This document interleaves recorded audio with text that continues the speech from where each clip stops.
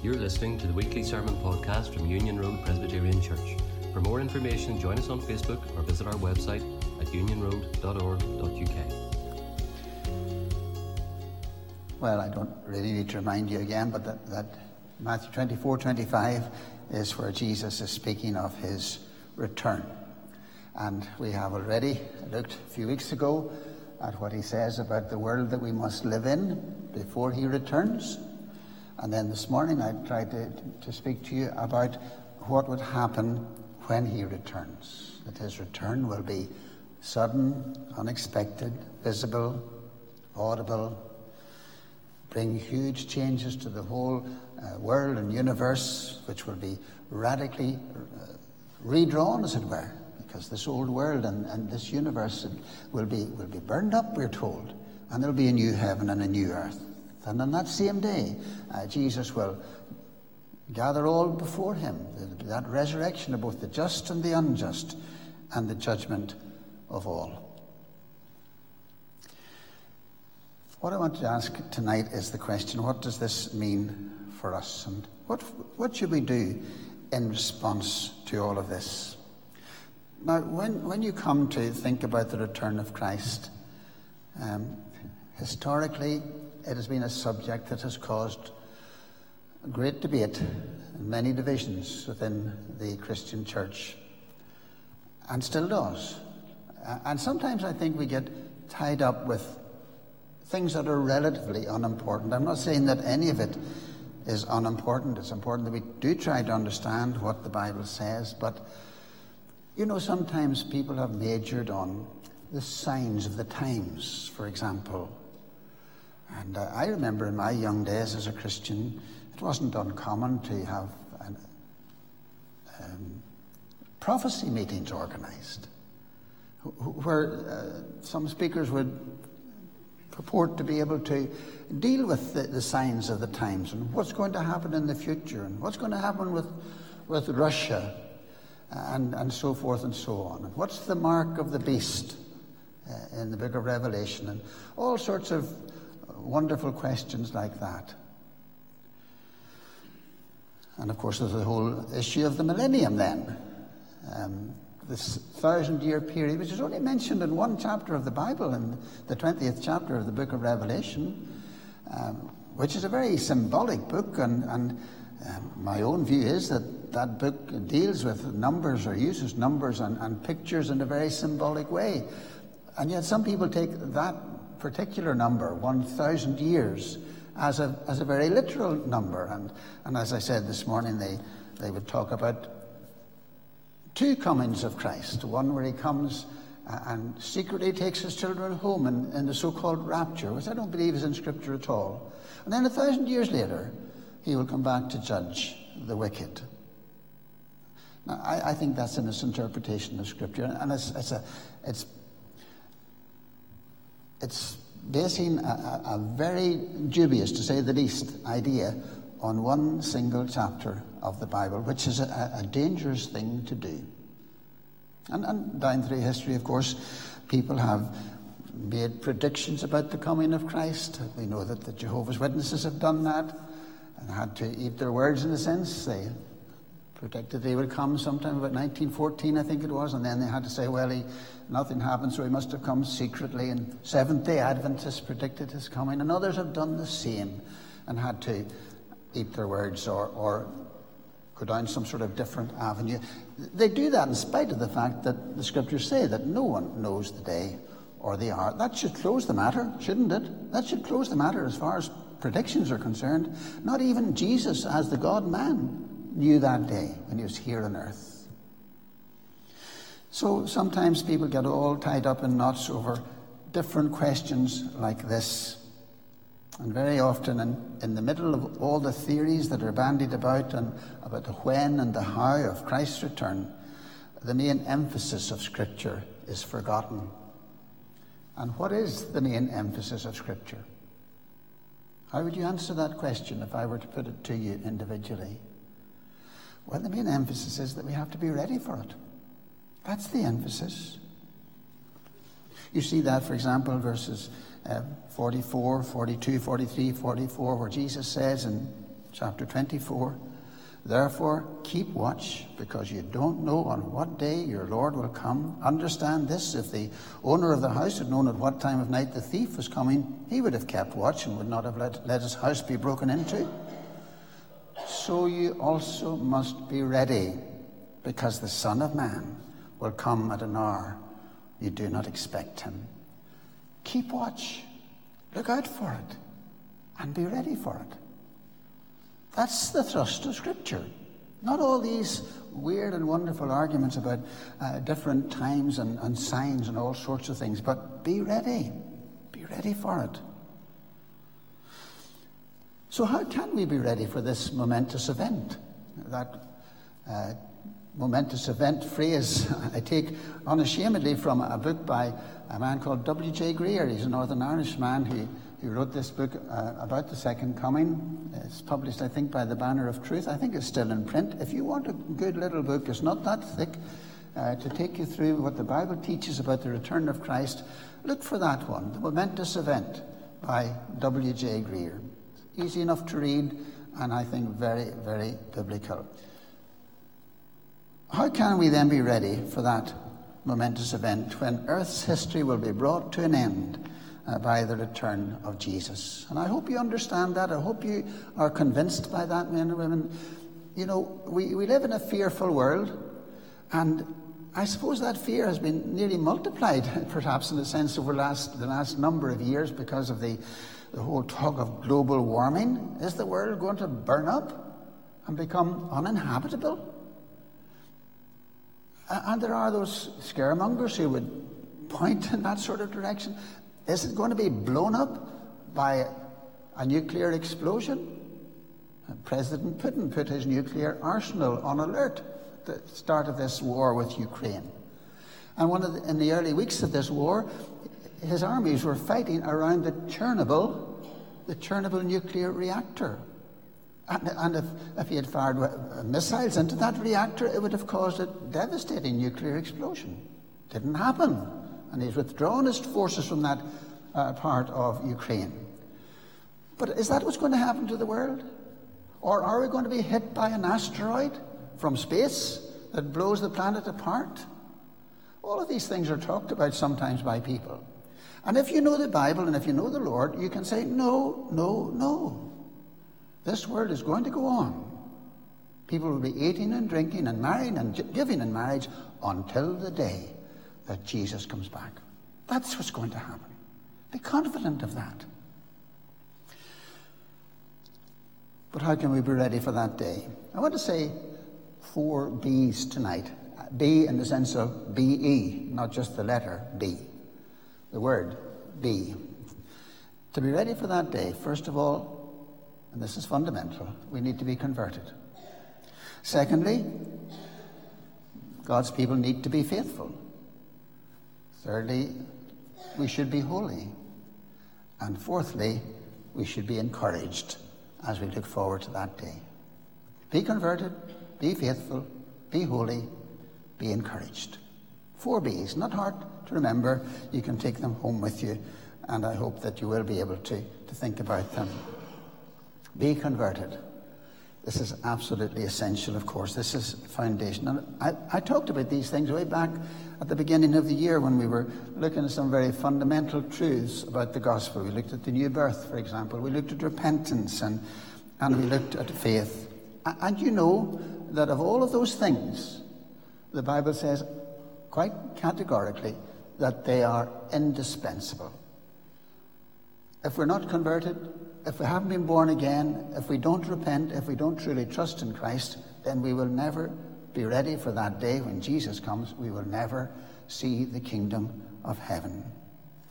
I just remind you that the work of the new birth or regeneration is God's work. It's not something that we do for ourselves. When Jesus said to Nicodemus, you must be born again, he was saying this is something that God must do for you. You must be born from above or born of the Spirit. It's not something that you can do yourself. Our Shorter Catechism doesn't actually speak of the new birth in as many terms, but it has a question about what it calls effectual calling, and it's really dealing with the same thing. Do you know your shorter catechism? What is effectual calling? It's a work of God's Spirit, whereby, convincing us of our sin and misery, enlightening our minds in the knowledge of Christ, and renewing our wills, God persuades and enables us to embrace Jesus Christ as he's freely offered to us in the gospel. It's the Catechism's way of saying that God must do this work of grace in us. He must give us a new heart. He must renew our wills. He must open our minds. He must enable us to repent and to believe the gospel. That's God's work. And it's absolutely essential. Because as Jesus said to Nicodemus, except a man be born again, he cannot see the kingdom of heaven. Now, there are other words, of course, that the Bible also uses to describe this work that God must do in us and our response to that work. The Scriptures speak of repentance, which is our response to God's work in our hearts, where we see our sin and our lostness, and where by the grace of God we are truly sorry for it, and we cry out to God for mercy, as David did in Psalm 51, "Have mercy upon me, O God, according to your loving kindness, according to the multitude of your tender mercies, blot out my transgressions," and so on. And faith in Jesus Christ, that's also something that God must give us as a gift of God. Faith in Jesus Christ is whereby God enables us to see, not only to see our sin, but to see that Jesus is the only one who can save us. It's a saving grace whereby we receive and we rest upon Jesus alone for salvation as he's offered to us in the gospel. Lovely definitions that come from our shorter catechisms, which are so true to Scripture. And without these things, without the new birth, without repentance, without faith, we cannot hope to be ready for that day when Jesus comes again. But when we have been born again, and by grace have repented and have believed in Jesus, then we are saved, we are converted. Let's use those biblical words. They're so important. I know sometimes we speak about people coming to faith in Christ, and there's truth in that. Of course there is. But the old-fashioned words, being saved or being converted, those are biblical words. The Bible speaks of being saved in the past tense. He saved us, Paul says, writing to Titus, through the washing of regeneration. It speaks of being saved now. The preaching of the gospel is foolishness to those who perish, he said, writing to the Corinthians, but to those who are being saved, it is the power of God. And it was Peter who looked forward to the final end of our salvation, where he says you're looking forward to the end of your salvation, the end of your faith, which is the salvation of your soul. The Bible uses this word saved in all three ways. Saved in the past, when we come to repent and rest upon Jesus and trust in him. Saved in the being saved now in the present, and one day we will be finally saved when God brings his people home to glory. And all of these words are tied up in what we sometimes refer to as conversion. Except you be converted, Jesus says. Except you are turned around. My old Sunday school teacher, and I still remember fondly, Miss Strong, she used to talk about conversion as a right about turn. From heading away from God, we're turned around and given hearts to love him and to walk in his ways. That's conversion. And we need it. We must have it, or we'll not be ready for that day when Jesus comes again. So let's search our hearts, men and women, and be sure that this has happened to us.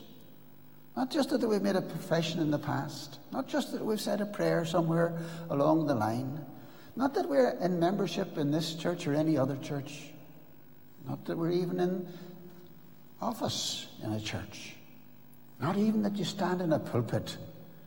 Those words that I referred to this morning when I was speaking to the boys and girls, where I was saying about people who got it wrong, where they were standing before God at the last day and they said, or Jesus, Lord, Lord, have we not prophesied in your name, and in your name cast out demons, and in your name done many wonderful works? It's one of the most solemn passages of Scripture. And Jesus said, I don't know you. Depart from me. I don't know you. They got it wrong. They'd prophesied in his name. There will be people who stood in pulpits, as I'm doing tonight. People in office in churches. People who teach Sunday school classes. And as I read the scriptures, they will stand before God on the last day and he will say, I don't know you. Because they've never been truly converted.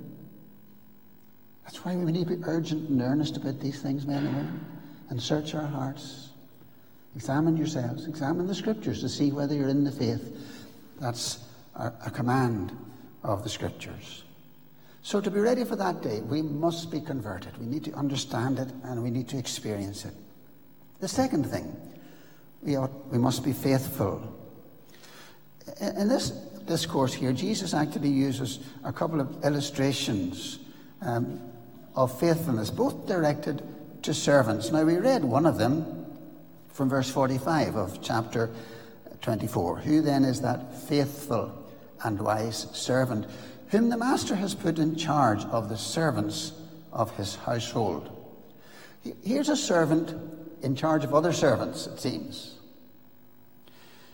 And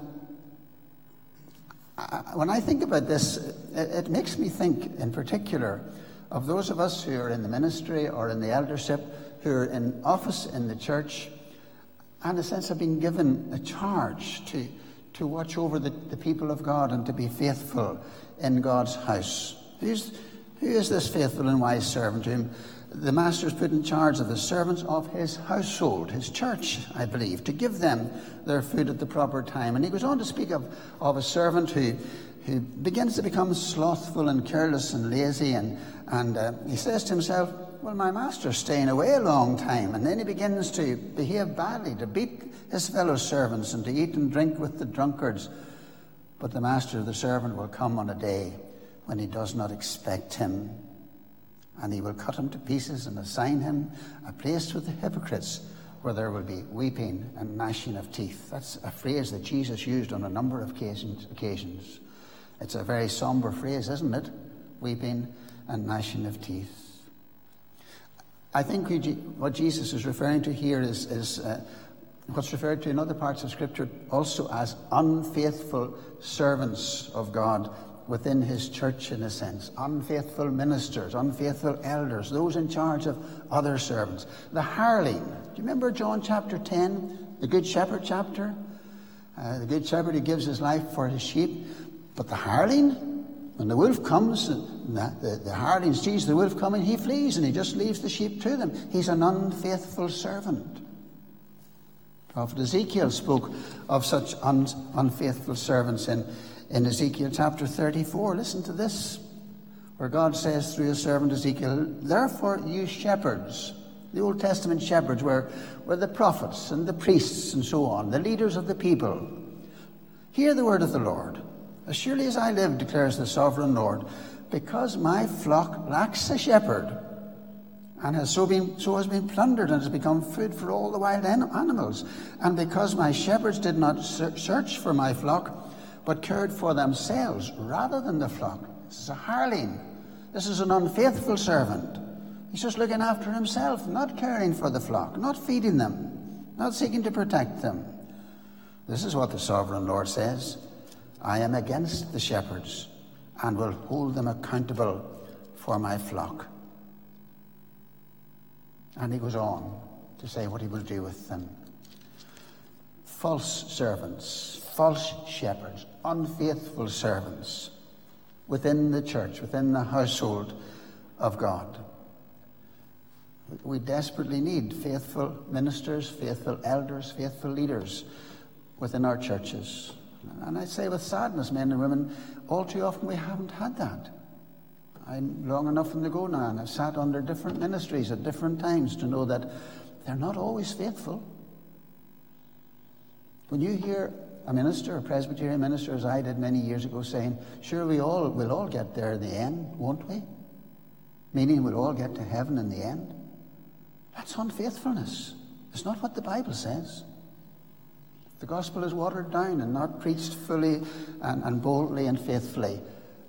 That's the sort of faithfulness that Jesus is speaking about here. But in chapter 25, which we didn't read, there's another parable that speaks of faithfulness. From verse 14.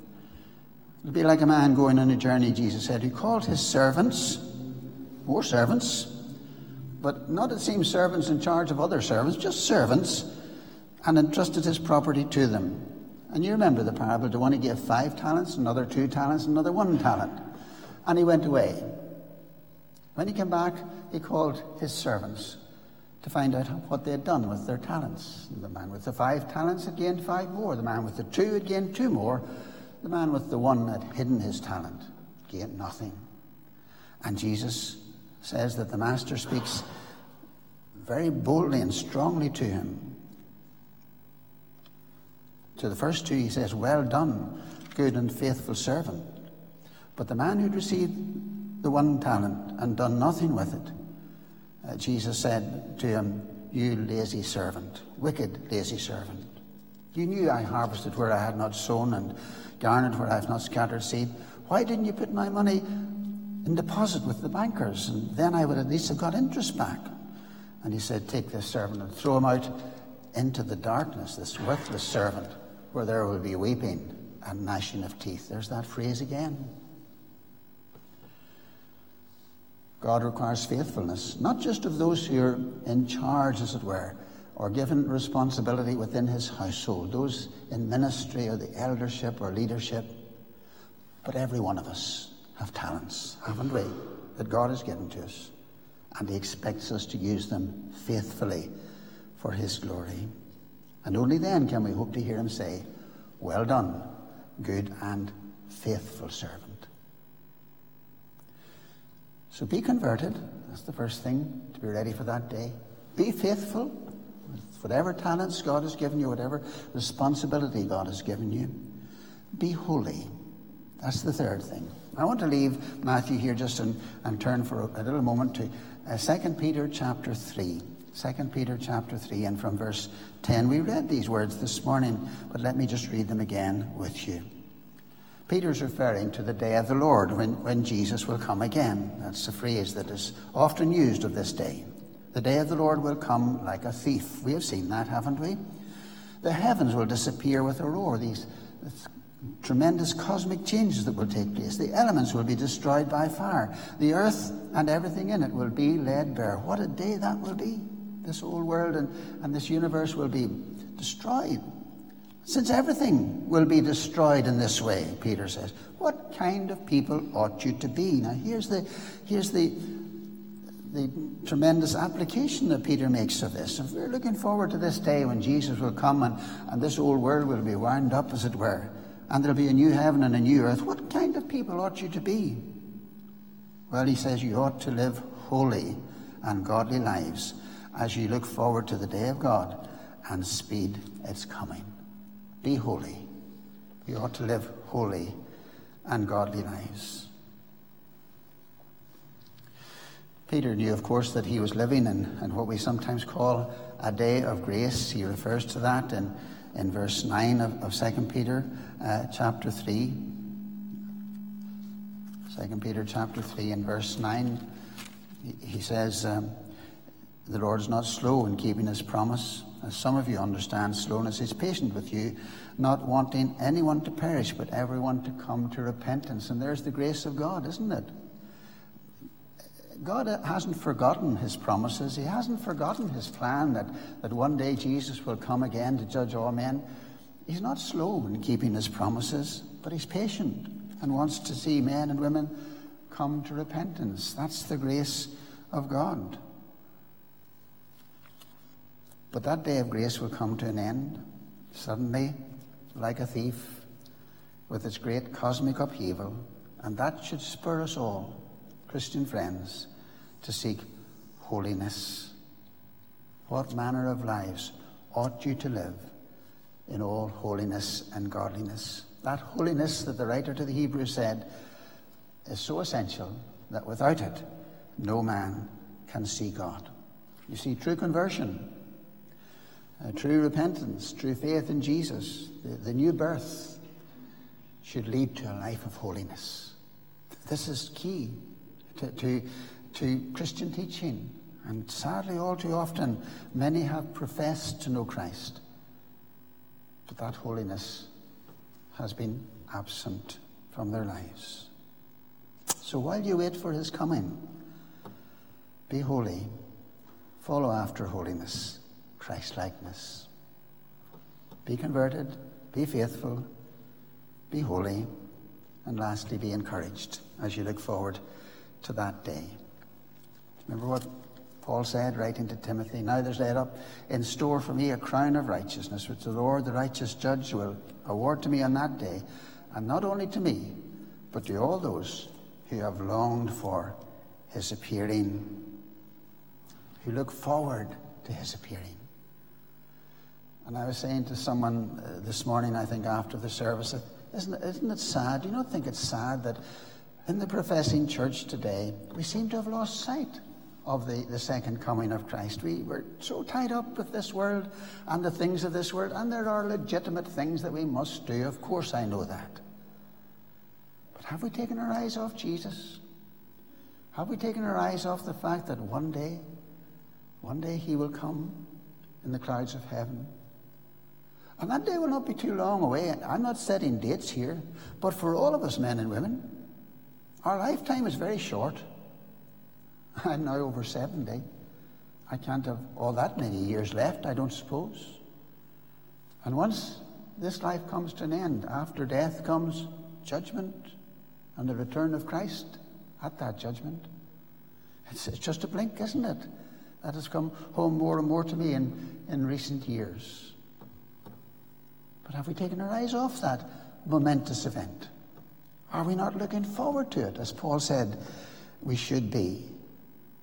And we can look forward to it if we know the Saviour. Do you remember the 98th Psalm? It's a psalm of rejoicing, where the psalmist... Well, let me just look it up for you and read it for you so that I don't misquote it. The 98th Psalm. It's a psalm of rejoicing. Sing a new song to Jehovah. Sing a song about his salvation. Sing a song about that salvation that's going into all the earth. But then at the end of the psalm, he says, "Let the sea resound, and everything in it, the world and all who live in it. Let the rivers clap their hands. Let the mountains sing together for joy. Let everything rejoice." Why? "Let them sing before the Lord, for he comes to judge the world, the earth. And he will judge the world in righteousness and the peoples with equity or fairness." Rejoice, because there's a day of judgment coming. What a word that is when you think of it. How many people in our town today, if you were to ask them, "Do you believe in God?" And they say, "Oh, yes, I do." "Do you believe there'll be a day of judgment?" "Oh, yes, perhaps there will be." "Can you rejoice as you look forward to it?" It's a bit like saying, can you rejoice if you're going to court to be sentenced for doing something wrong tomorrow morning? Can you rejoice to look forward to standing in front of a judge? But that's what the psalmist says in Psalm 98. Rejoice. Why? Because Jesus is coming to judge, and he will judge in perfect fairness everyone. And the Christian who's hiding in Christ, who's in Christ, can look forward to that day and rejoice. Because Satan tempts me to despair and tells me of the guilt within. Upward I look and see him there who made an end of all my sin. Because my sinless Saviour died, my sinful soul is counted free. For God the just is satisfied to look on him and pardon me. Our girls used to like listening to a tape in the car by an American Christian called Michael Card. I don't know whether any of you remember him. He's probably quite old now, like myself.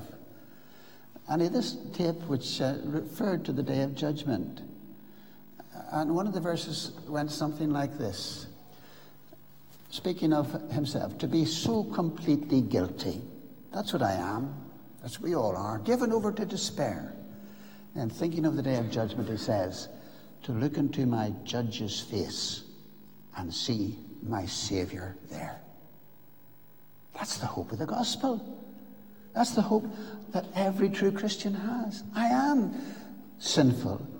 And if I was left to myself, I would be given over to despair. But on that day, by the grace of God, when Jesus comes again, I will look into my judge's face and I'll see my Saviour there. Isn't that some hope when you think of it? And every true child of God should be able to look forward in that way. and to be encouraged. Don't let your heart be troubled, Jesus said. You believe in God, believe in me. I go to prepare a place for you, and I'm coming again to receive you to myself. Don't fear those who can kill the body. That's all they can do. But fear the one who can cast both body and soul into hell. Well, the writer to the Hebrews tells us that those who don't know Christ have only a fearful expectation of judgment. A fearful expectation. That's all they can look forward to. But not if we're in Christ.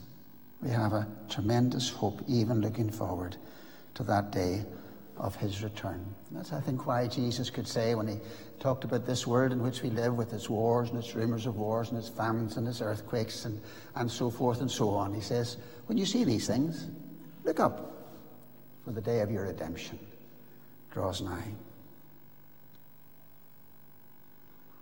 Those are simple things, aren't they? We must be converted if we're to be ready for that day. We ought to be faithful, using our talents for the Saviour. We should be following after holiness. And every Christian should be encouraged and keep that day ever before us. And look forward to it with joy. Can we do that? Let's pray for a moment.